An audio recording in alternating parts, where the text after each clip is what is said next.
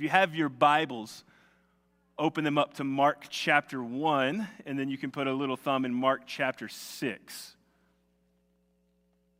By the way, that right there I did with them is going to tie into what I'm talking about in my sermon today. So we'll see if we can kind of match this whole thing up together and make it all count. Mark chapter 1, Mark chapter 6, that's where we're going to be in, but I need to lead up to that point. This is like the day that everything technological goes wrong. My tablet is not scrolling. There we go. We can get into that. So we'll get to Mark chapter 1 and 6, but I need to build us up to that point. So let me start with this question. What in your mind is the biggest threat to the church? What in your mind is the biggest threat to the church or Christianity or whatever you might call it as a whole?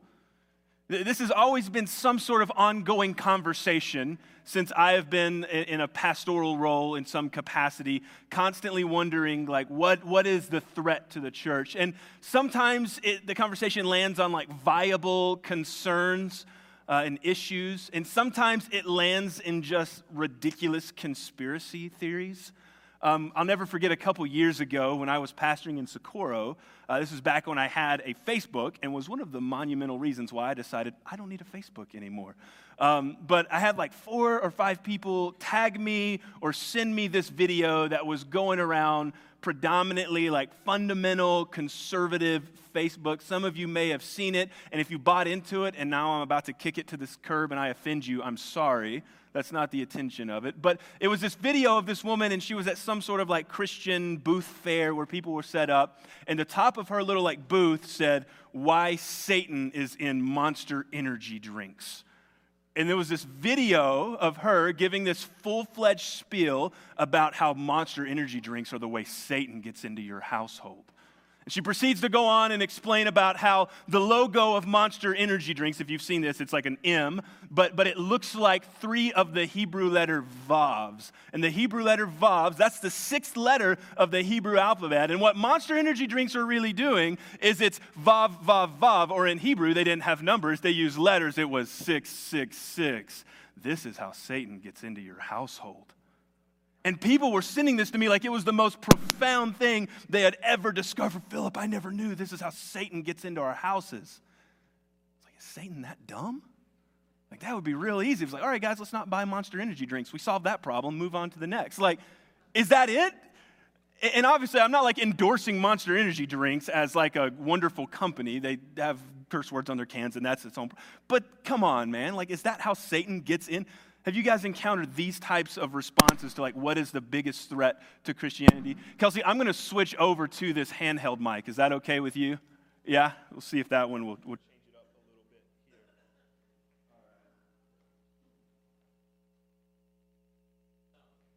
here. All right, thank you, Wayne. Sometimes you just never know what the cause of that is. So now I just have to get used to holding a handheld mic. That should solve that.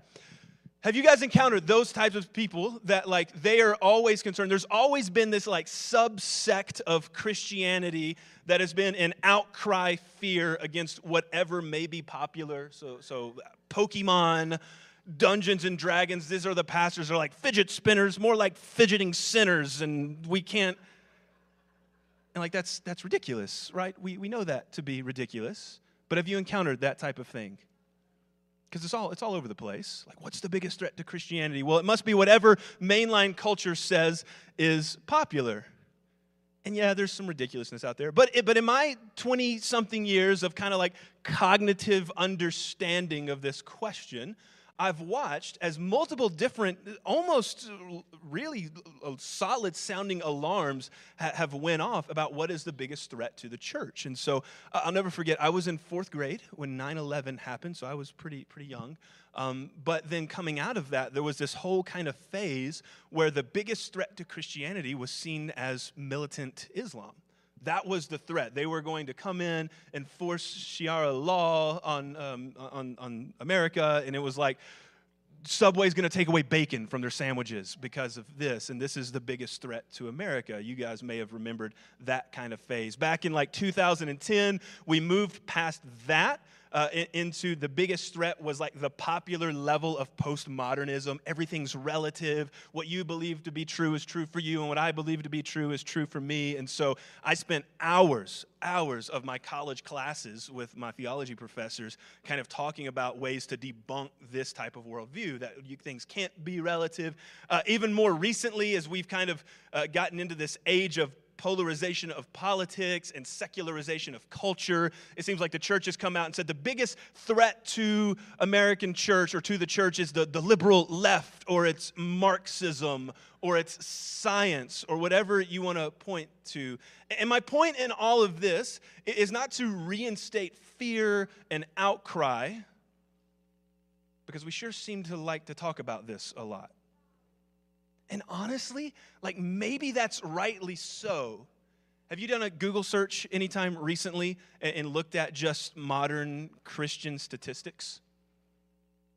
If you want to be encouraged, it's not a great way to start your day, right? I'll give you just a couple. Back in January, the Institute for Family Studies put out an article called "The Decline in Church Attendance in COVID America." And in their article, they said over the last 10 years, so this is not just COVID, over the last 10 years, Americans identifying as Christians have dropped from 75% to 63%. So, decade of just constant dropping. Last year, Gallup Research put out an article that they called "The U.S. Church Membership Falls Below Majority" for the first time. And so they had been asking people, hey, do you identify as a member of a religious organization? And that wasn't just church, that was church, mosque, synagogue. Do you identify as a member of some sort of religious organization? And for the first time in documented American history, that number is below 50%. So, and to some credit, like most churches don't do church membership in the same way that was used to be done. You don't like put a card on file that you move around from church to church.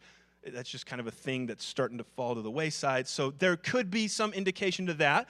But when you take that statistic and that question and you break it down from generation to generation, it's not a fun trend to look like. In fact, they did this and they found that about 66% of people born before 1946 identify as being a member of a church. That number then drops to only 58% for the baby boomer generation. And then it's right at 50% for Gen X. And then it drops all the way down to my generation, for millennials, to 36%. And they're not really sure what Gen Z is because they're still kind of coming out of high school, but all kind of prospective outlooks looks like it's going to be even lower than the millennial generation. In fact, a quote from that article said, "While the precise number of church closures are elusive, a conservative estimate is that thousands of U.S. churches close every year."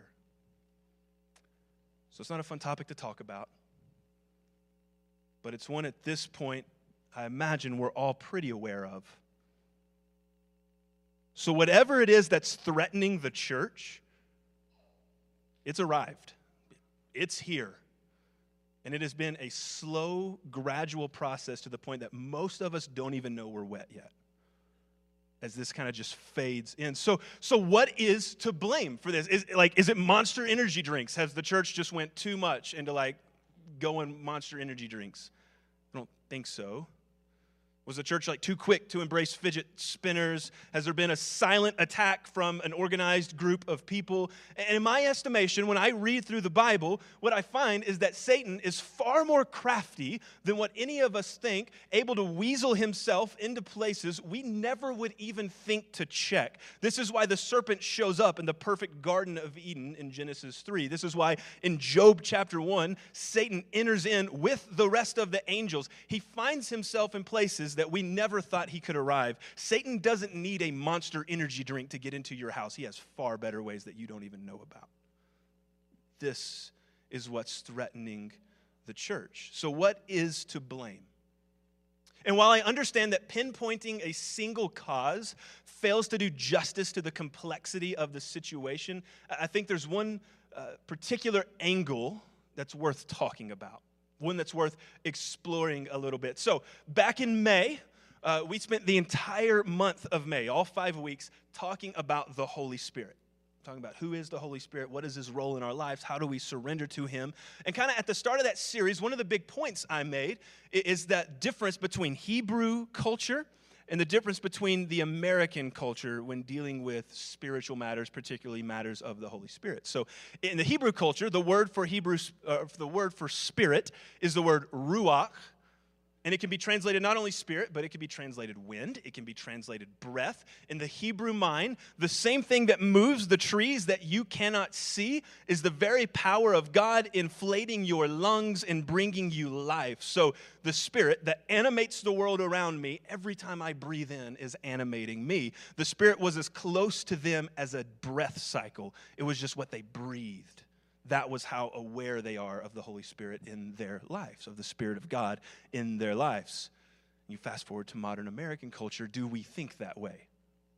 No, not at all. And it's not to blame anything for that, but we breathe in, oxygen and nitrogen and this hybrid air that helps we don't think about it that way. And so when we begin to contrast this to today, we've seen that we do not have these ingrained rhythms in our lives to continually reveal the reality of God and His working Spirit. Instead, what do we have, right? We have a push notification to our phones that charms off at like 8 o'clock in the morning. Like, here's a Bible verse for the day. We have a little break in the songs in K-Love that's just because the kids are screaming and the phone's ringing don't mean that God ain't bringing you a miracle. And we're like, okay. And that's it. That's what we get in our kind of standardized culture of God. It's like 2 singular blips on a radar a day. And if that's the new means of paying attention to God, it's no wonder we're not hearing from the Holy Spirit. We're far too busy. We're far too distracted. We have far too much going on to hear about what God is doing and how God is doing it. We just do not pay attention. You could even take this and contrast it back 150 years ago and see some dynamic differences. The modern cadence of life is vastly different today than what it was throughout all of human history before this point. So have you ever read, like Mother Teresa or Charles Spurgeon, that they would wake up at 4 o'clock in the morning and pray? You guys heard like statistics like that? And think, man, they were so much more holy than me. I wish I could be that holy. And like fair, they did wake up really early. Also, did you know they went to bed at 7 o'clock in the evening? Because there was no electricity. So like, what do? Whittle by candlelight? No, you go to bed when the sun goes down and you wake up with the sun. In fact, historians have gone back and found that the average American, I'd mentioned this a couple months ago, the average American before the invention of the light bulb slept 11 hours a night. You guys know how much the average American sleeps today? 7. How many of you got 7 hours of sleep last night?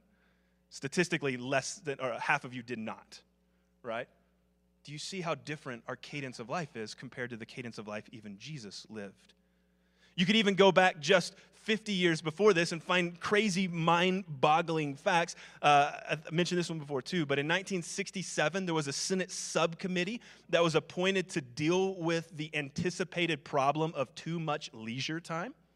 And so in 1967, we have this committee presenting in the minutes of our National Senate record, reporting in their estimation that, quote, by 1985, the average American will only work 21 hours a week for 27 weeks a year and would retire at the age of 38.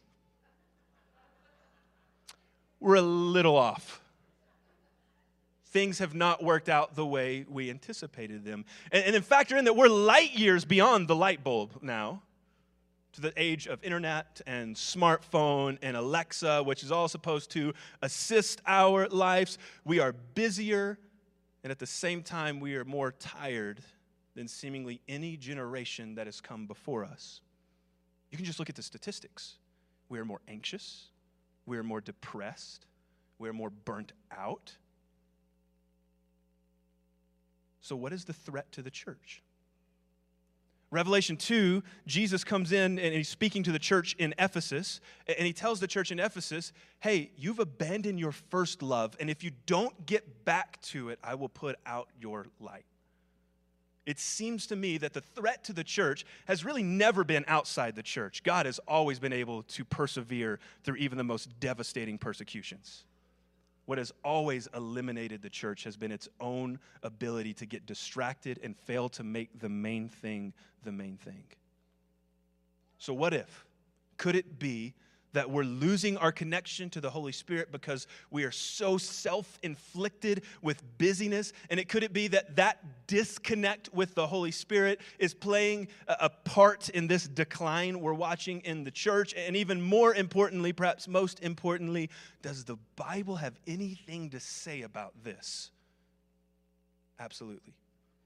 But rather than just diving into one particular passage, we'll do that next week. I want to point out a pattern to you, particularly in the Gospel of Mark. It's all over all of the Gospels, and I call this the pattern of eremos.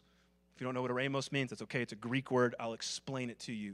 So we're going to start off in Mark chapter 1, talk about a couple of key passages there, jump to Mark chapter 6, and then we'll bring this whole thing home. The Gospel of Mark is what I imagine it's like riding one of those like bungee rides where they pull you down and then just like launch you straight up in the air. Mark does not have a slow start. There's no birth narrative. It's just like 1 to 100 miles an hour as fast as you can possibly go. Mark 1 tells the story of Jesus' baptism, Jesus' wilderness temptation, Jesus' first few weeks of ministry, all bundled up into one chapter. Mark is just going, calling disciples, doing miracles. Here's everything Jesus did. But in chapter 1, verse 12, we get this quick little verse about the wilderness temptation. So Jesus is baptized, and in verse 12, immediately the Spirit drove him into the wilderness. The word wilderness is this Greek word eremos. It can mean what wilderness? It can mean desolate place. It can mean deserted place. Some even translate this the lonely place. And it shows up way more than just this story when we take apart the Bible and look for it. In fact, in the Gospels, it shows up over and over again. So Jesus goes off to the wilderness, to the deserted place. If you've read the Bible, you know the story. He's tempted by Satan. He overcomes the temptation when no man before him ever has. He stands firm on his relationship with God through the filling of the Holy Spirit. It's this reality that the Bible has already given us, that the wilderness is where God encounters people. It happens with Moses. It happens with Elijah. And it happens right here with Jesus. And then you get to chapter 1, verse 29 through 34, and Jesus is gone. He's been calling his disciples, driving out unclean spirits. In verse 29, as soon as they left the synagogue, they went to Simon Andrew's house with James and John. Simon's mother-in-law was lying in bed with a fever, and they told him about her at once. So he went, he took her by the hand and raised her up, and the fever left her, and she began serving them. And then when evening came, after the sun had set, they had brought him all of those who were sick and demon-possessed, and the whole town was assembled at the door, and he healed many who were sick and with various diseases, drove out many demons, and he would not permit the demons to speak because they knew him. If you don't understand what that means Jesus just had a work day. I mean, Jesus ran a 12-hour shift. He was going. And so what does Jesus do in response to this life of busyness and hurry that he has? Well, look at verse 35. Early in the morning, while it was still dark, he got up and went out and made his way to a deserted place. What do you think the word for that deserted place is? Eremos. It's the exact same word used in verse 12 for when Jesus goes into the wilderness. So once again, Jesus, having experienced one of the most busy days right at the very beginning of his ministry, what is his response? Slow down. He gets away. He goes to pray. His identity is not tied to his productivity. It's not tied to his efficiency. It's tied to his relationship with the Father. And so for Jesus, it is vital that he gets away from this and goes and spends time in the eremos. Luke 5:15-16 says it this way, but news about him spread even more, and large crowds would come together to hear him and be healed of their sicknesses. And then Luke says this, yet he often withdrew to deserted places, to the eremos, and prayed. When you read the Gospels, you find over and over again that Jesus prioritizes his compassion ministry and prioritizes caring for the hurt and the outcasts, and he takes naps. Jesus is absolutely okay taking a nap on a boat. Jesus knew how important it was to preach and evangelize about the kingdom of God, and he was bringing every opportunity he could to tell people about this truth. And he took vacation days. And he got up on mountaintops and prayed. And for Jesus, slowing down is just as important as ministry and preaching and evangelism and working. And Jesus does this repeatedly in a culture that is far slower than the modern American culture. Because the Jewish culture already has a mechanism to slow down instilled into it. We call it Sabbath. So every Saturday, it wasn't just that like you would kind of take off work, but the entire city would shut down. You would have to have all your food made the Friday night beforehand, and no one worked. And not only did you have Sabbath, but you had 3 separate festivals every year that would go from Sabbath to Sabbath, so 8-day cycles where no one would work. They would feast and enjoy life together. So Jesus lived life that every Saturday was a day off, and he took 3 vacation weeks a year. I'm being somewhat overreaching in that, but do you understand that Jesus' life in its own culture was far slower than ours, and yet he still felt the need to slow down? He still felt the need that in his relationship with the Father to get away from the chaos of the world and get alone with God. For Jesus, being in touch with and in tune with the Holy Spirit demanded slowing down from that cadence of life. But Jesus doesn't just do this himself. If you go to Mark chapter 6, Jesus tells his own disciples to do this. In Mark chapter 6, Jesus sends out his disciples to do what he was already doing, to encourage them and teach them and have them go and start doing the ministry that he's prepared for them. So he sends them out. It gives us a story about the death of John the Baptist, and then it comes back to that story, and his disciples return, and they're going to give this little report for what had all gone on. And it's this wonderful point of celebration. It's encouraging. It's good. So verse 30 kicks that off. The apostles gathered around Jesus and reported to him all they had done and taught. And what we find out is that all the crowds that they had reached have now followed him back to Jesus. I mean, if their whole ministry was, hey, you guys need to know about this man that I've spent the last year with and everything that he's taught me.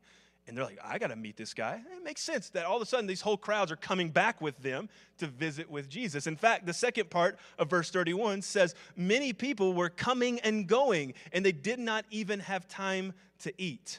Is that a similar feeling that you have ever had? You just have days that you're coming and going, and you don't even feel like you have time to eat. What is Jesus' solution for his disciples? Look at verse 31. He said to them, come away by yourselves to a remote place. You guess what that word is? Let's go to the Eremos. Let's get out of this hustle and bustle. Let's slow down. Now, if you follow the story, they get in the boat and they sail off, and the crowd anticipates where they're going to go. So the crowd runs around the shore and meets them there, and that kind of ruins their vacation plans. But Jesus shows up, and Jesus, having compassion for them, chooses to teach them, because Jesus always loves people first. But he teaches them, and he loves them, and this is the story of feeding the 5,000.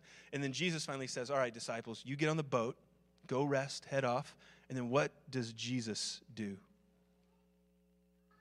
Verse 45, immediately he made his disciple get into the boat and go ahead of him to the other side to Bethsaida. And he dismissed the crowd, and he said goodbye to them and went away to a mountain to pray. Not the word Eremos, I admit, but what does Jesus do? He gets away to the wilderness. He slows down to pray. Now, there are plenty of examples all throughout the Gospels of this pattern, but here's what I want you to understand. A life of discipling Jesus, a life of living the way Jesus lived, a life of serving God demands that we slow down. To pay attention to the Holy Spirit, we must slow down. Now, this stands in total opposition to everything we hold valuable in our culture. Because just take the word slow. The word slow is not a good word in our culture, right? If someone is kind of lacking intelligence, we call them slow. If the service at the restaurant wasn't very good and we're never going back, we refer to that restaurant service as, the food was all right, but the service was slow. If you go and watch the most recent Batman movie, it was a horrible movie because it was DC, not Marvel. No, because it was slow, in my opinion. I was like, dude, this movie's so slow. I'm so bored, right? We don't like the word slow. But Jesus' solution to the times of hectic chaos to his disciples and in his ministry was not, let's figure out how to make this more efficient next time. It wasn't, hey, let's get away and go binge watch Stranger Things Season 4 for a little bit. Just 4 or 5 hours of TV. Fix this problem for us right up. Jesus' solution was, let's go practice slowing rest. Now, we'll talk about more about how to do that in particular next week. But go back to the opening question with me that I opened the sermon off with. What is the biggest threat to the church? Most of the time, when we ask that question, we think far too wide. The threat to the church is large and it's abstract because the church in itself, universal church, is large and abstract. And so that question becomes quickly unanswerable when we ask it that way. But we can personalize that question quite a bit more because guess who makes up the church? You make up the church. So the question then when we ask, what is the biggest threat to the church, could also be asked, what is the biggest threat to your relationship with God? What's the thing tomorrow morning that's going to prevent you from spending time with God? I could be wrong, but I'm pretty sure it's not Monster Energy drink. Don't think it's militant Islam. I'm sorry, but if the liberal left is the reason you don't read your Bible tomorrow, that's not their fault, it's yours. What is the biggest threat to your faith?